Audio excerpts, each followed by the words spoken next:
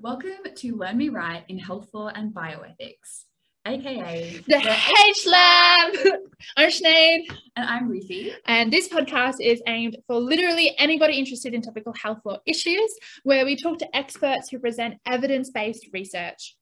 Nothing in this podcast should be taken as legal or medical advice. Any research or resources that are referred to within the podcast will be uploaded to our show notes after each episode. These podcasts are supported by the Australian Centre for Health Law Research, where both Ruthie and myself are PhD students. And with that in mind,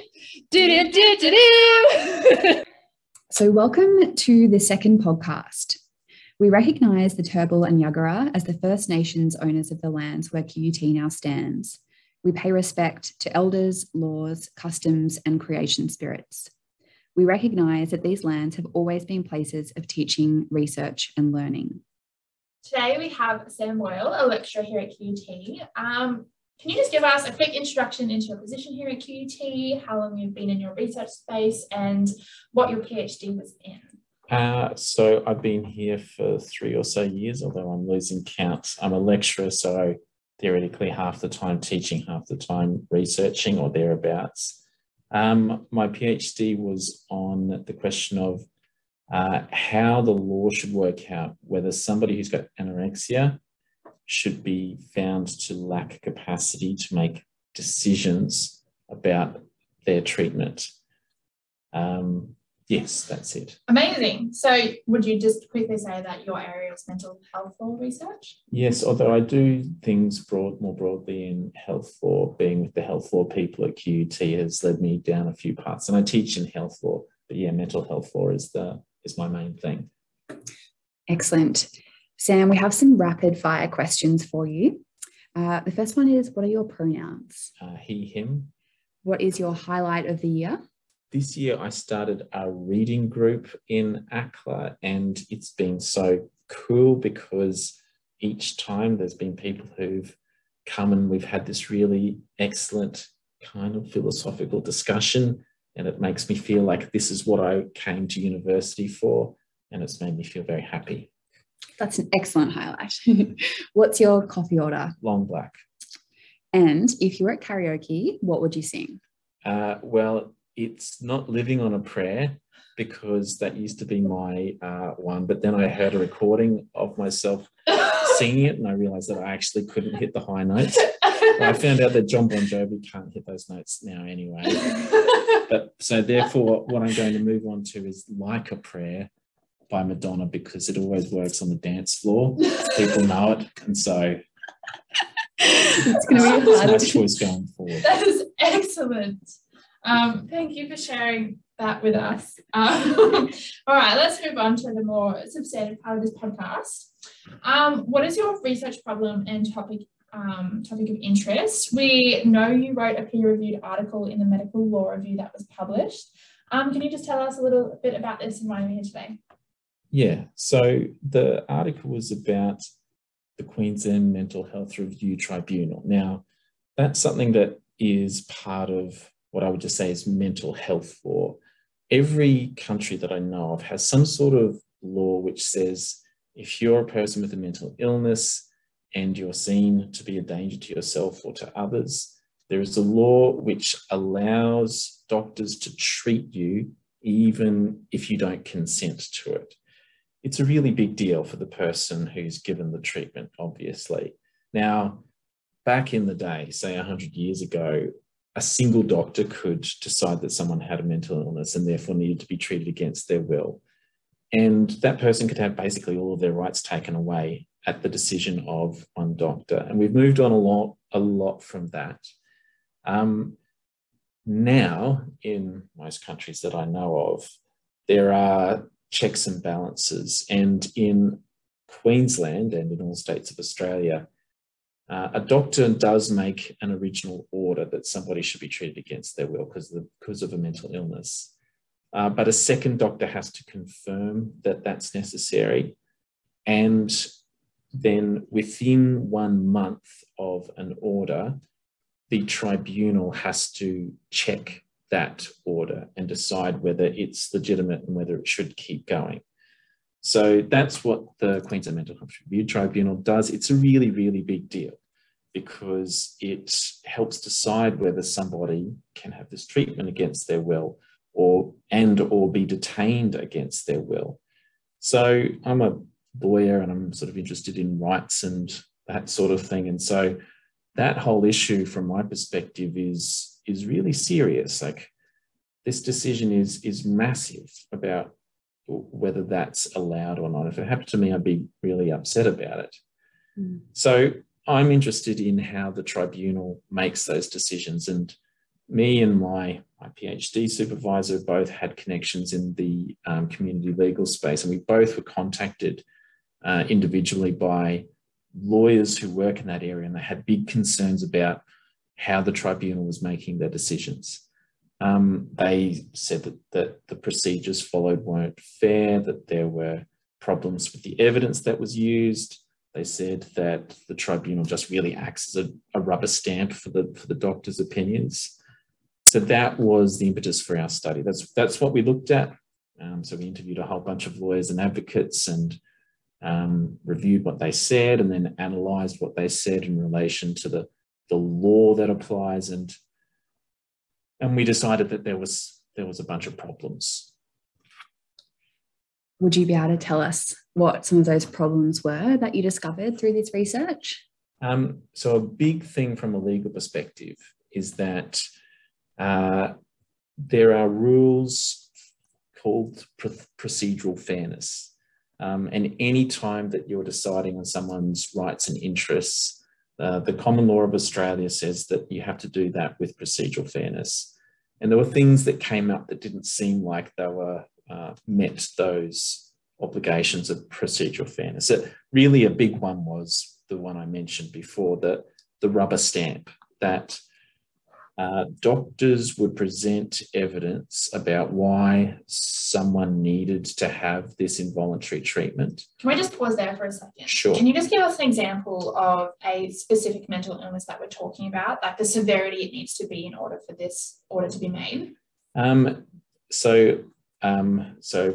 example, a mental illness that is commonly appearing at the tribunal would be schizophrenia, but there is the definition of mental illness in the Act isn't very prescriptive. So anorexia would qualify, bipolar disorder. So lots of different individually named disorders.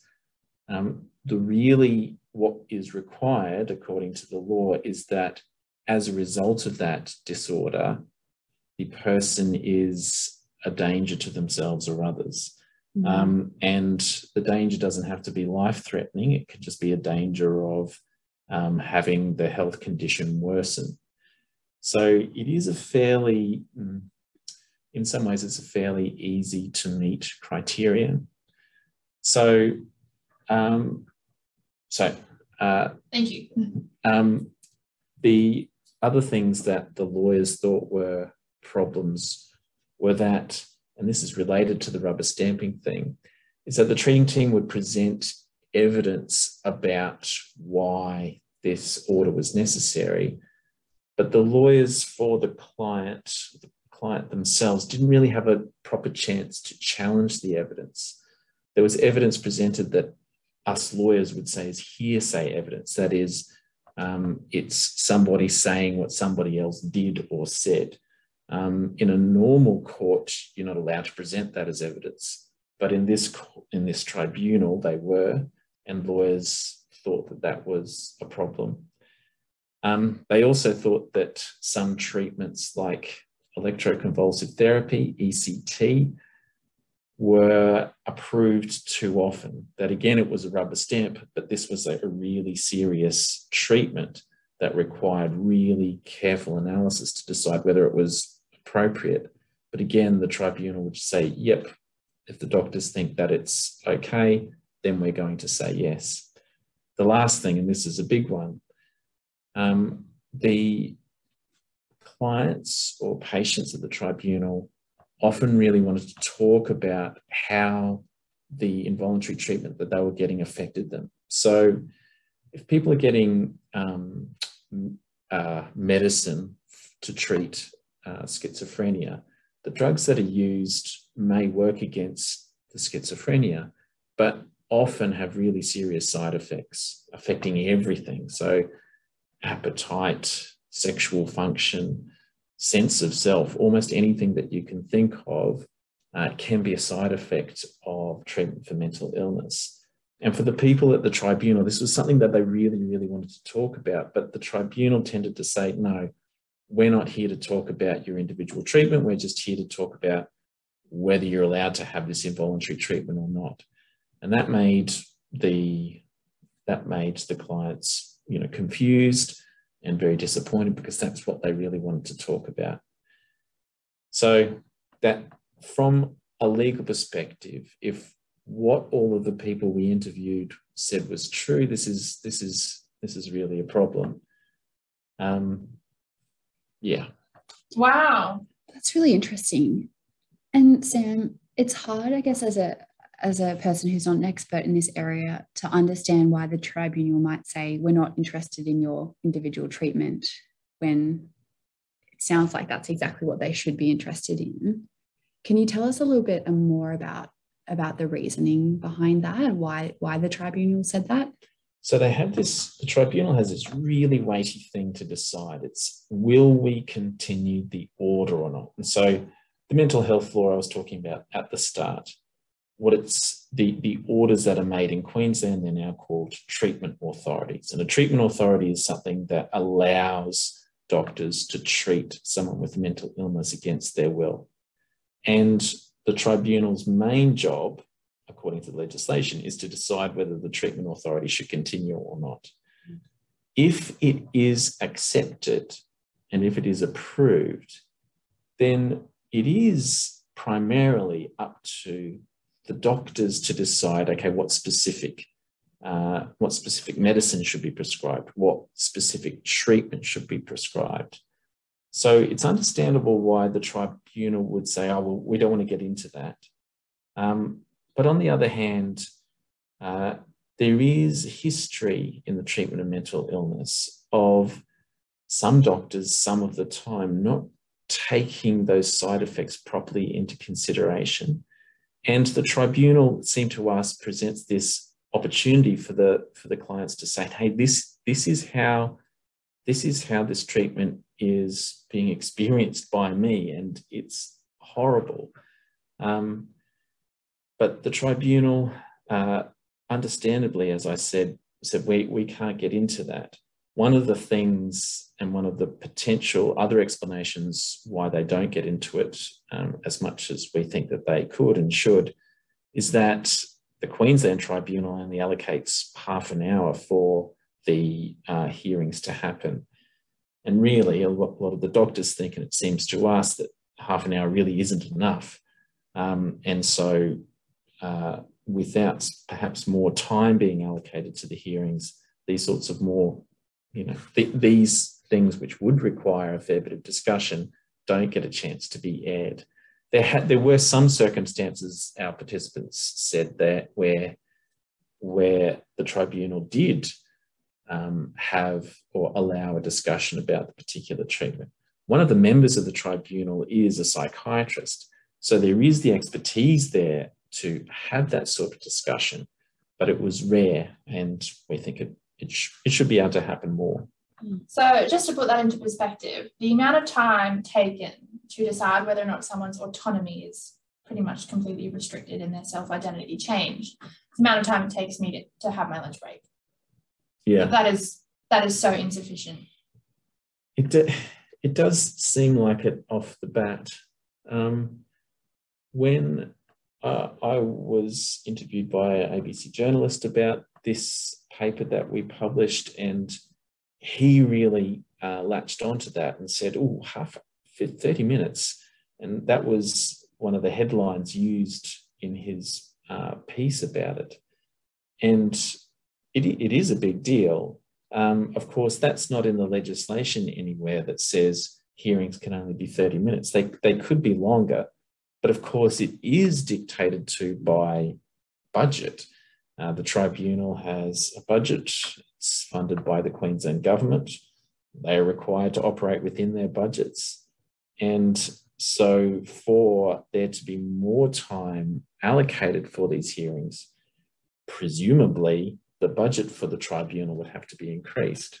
Now that's then becomes a political issue, and I don't think that this is something that weighs heavily on the Queensland government. It's not something that gets discussed much. It's not something that's widely known about. People do know, I think, about mental health law, that it is possible for people to be treated against their will. Most people wouldn't know, though, about the Mental Health Tribunal. So it's not a big political issue in Queensland, I don't think. Sorry, can I just ask, I know Sinead, you probably want to ask the third question, but I guess one thing I'm interested in, Sam, is you talked about two problems being the time and also the fact that it's essentially a rubber stamp. So I'm wondering, even if the time is maybe extended, do you think there's still a risk that it would still just be a rubber stamp, but in a longer period of time? Absolutely.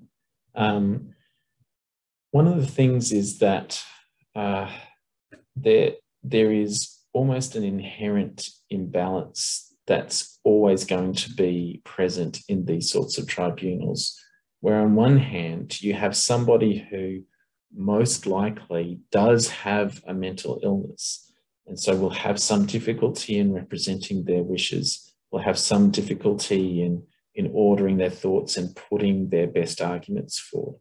Hopefully they can be assisted by a lawyer, and in Queensland now they are assisted by a lawyer, and that does, I think, make a difference. But on the other hand, you do have a treating team who has the authority of their professional positions as psychiatrists normally, and the tribunal which has to decide, well, are we going to allow this person just to go out without any treatment and thus perhaps cause a risk to themselves or the community? Or are we going to play it safe and follow what the psychiatrists are saying are necessary?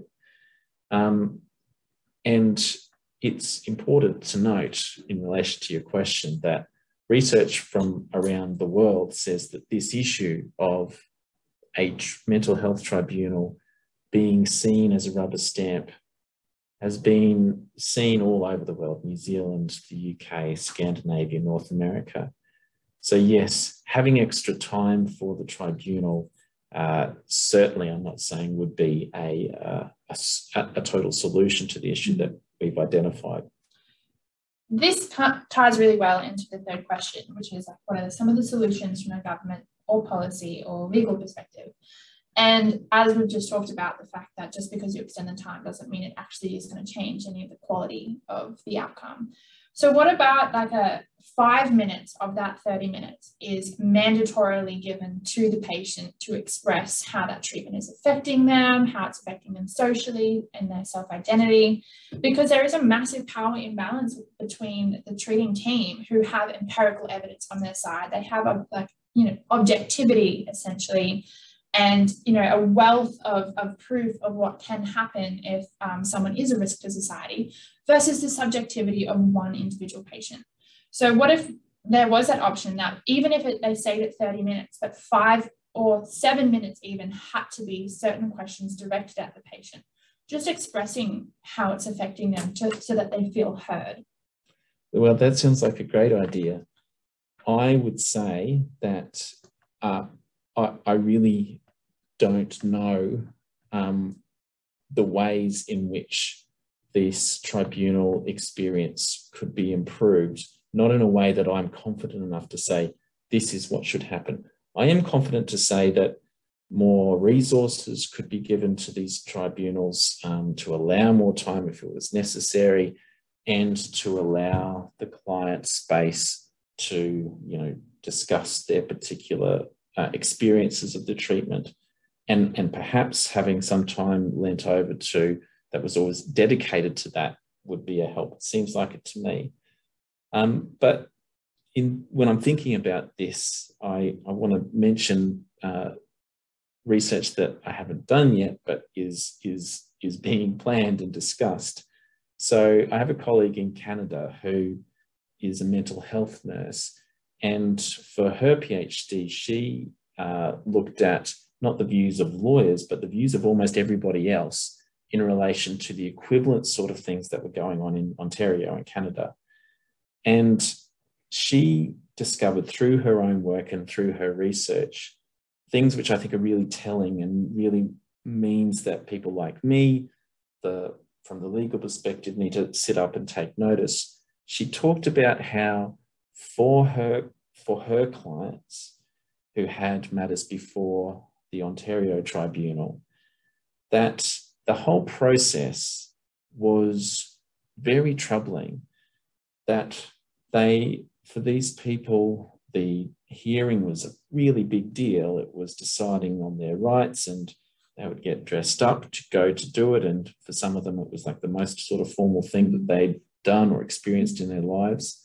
And then when they got to the tribunal, it was embarrassing because the treating team, because they needed to justify having the order continue, talked about all of the worst things that they'd ever done.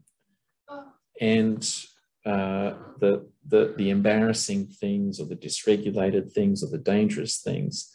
So everything that was from their past got presented to this court. And then they lost the case, or so it seemed to them, because they wanted to get off the order and they didn't, because in Ontario, like in Queensland, the vast majority of the time the orders are confirmed. So it was embarrassing and destabilising, because the tribunal seemed to hold out the hope that they would have a different outcome from what their current situation was, but it never happened.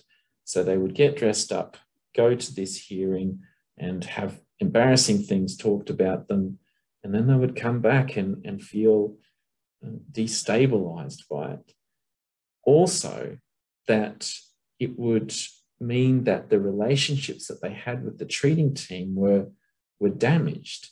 Now, if you're on an involuntary treatment order, your treating team, who is managing your treatment and having a big control over your life, your relationship with those nurses and doctors is very, very important. And this tribunal experience for those people that my colleague witnessed was damaging to those relationships. So they had to come and have this hearing where the bad things were aired. It really put their relationship on a different level. But then they had to go back to the living arrangements and the medical arrangements that were there before, where these ongoing relationships are really problematic. So it seems, from the legal, let's say, rights perspective, that sort of thing, like the embarrassment, is something that we're kind of blind to. So the negative effects of having this tribunal hearing where somebody's rights are defended as strongly as possible, it can have unintended consequences. So what we are going to do, what our aim is in our future research together, is to explore ways in which the processes could be improved that take account of the two different things. On one hand, you've got the rights of the patient who does have serious outcomes from these hearings where all of their important rights are taken away. On the other hand, we want the hearings not to become more damaging to the person. And I think that to move forward, we need to be able to balance the legal perspective and the medical and other perspectives. And that's what I hope to do. Sam, that sounds like such important research, and it's pretty devastating to hear those stories about people feeling like that. Yeah, I had no idea either. And I guess from a legal background, it is sort of quite an adversarial type system, isn't it? But a lot of people would not benefit from that. So I think that sounds like a really interesting area of future research. I think one further question that we have, Sam, is what can the ordinary person do, or what do they need to know in this area of law? Okay, so at the general level, I've had conversations with people, smart lawyer types who I've talked about how bad things can be for people who are under mental health orders. And they've said, yeah, it's bad, but they need it. So, it has to happen. What I want people to think about is that it might be true, and I think that it is true in my personal opinion, that some people have mental illnesses which affect their thinking to the extent in such a negative way that even though it's not a nice thing to have to do, that it is appropriate in some cases to step in and say, I know you don't want this treatment, but for your own good, we are going to give it. I think that in limited circumstances, that's ethically acceptable.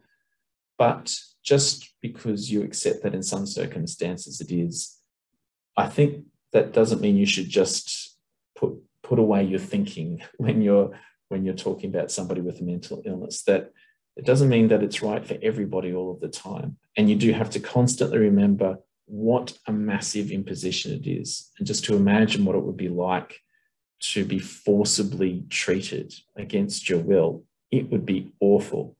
So we really have to constantly bear that in mind.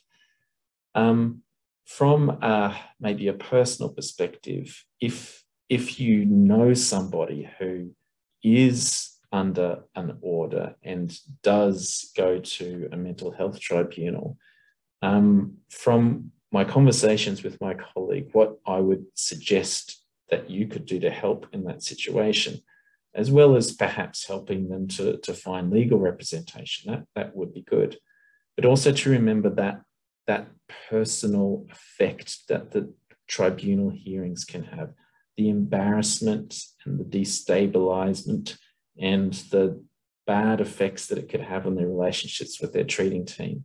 So bear that in mind as well, that these people who've had the hearing really might need the support just to build back their self-esteem, to help deal with the embarrassment, and perhaps if you can help them to make sure that the relationships with the health providers, even though it's a really difficult relationship, to try to make sure that's as good as it can be, because that's a really important thing in the lives of the people who are under the orders.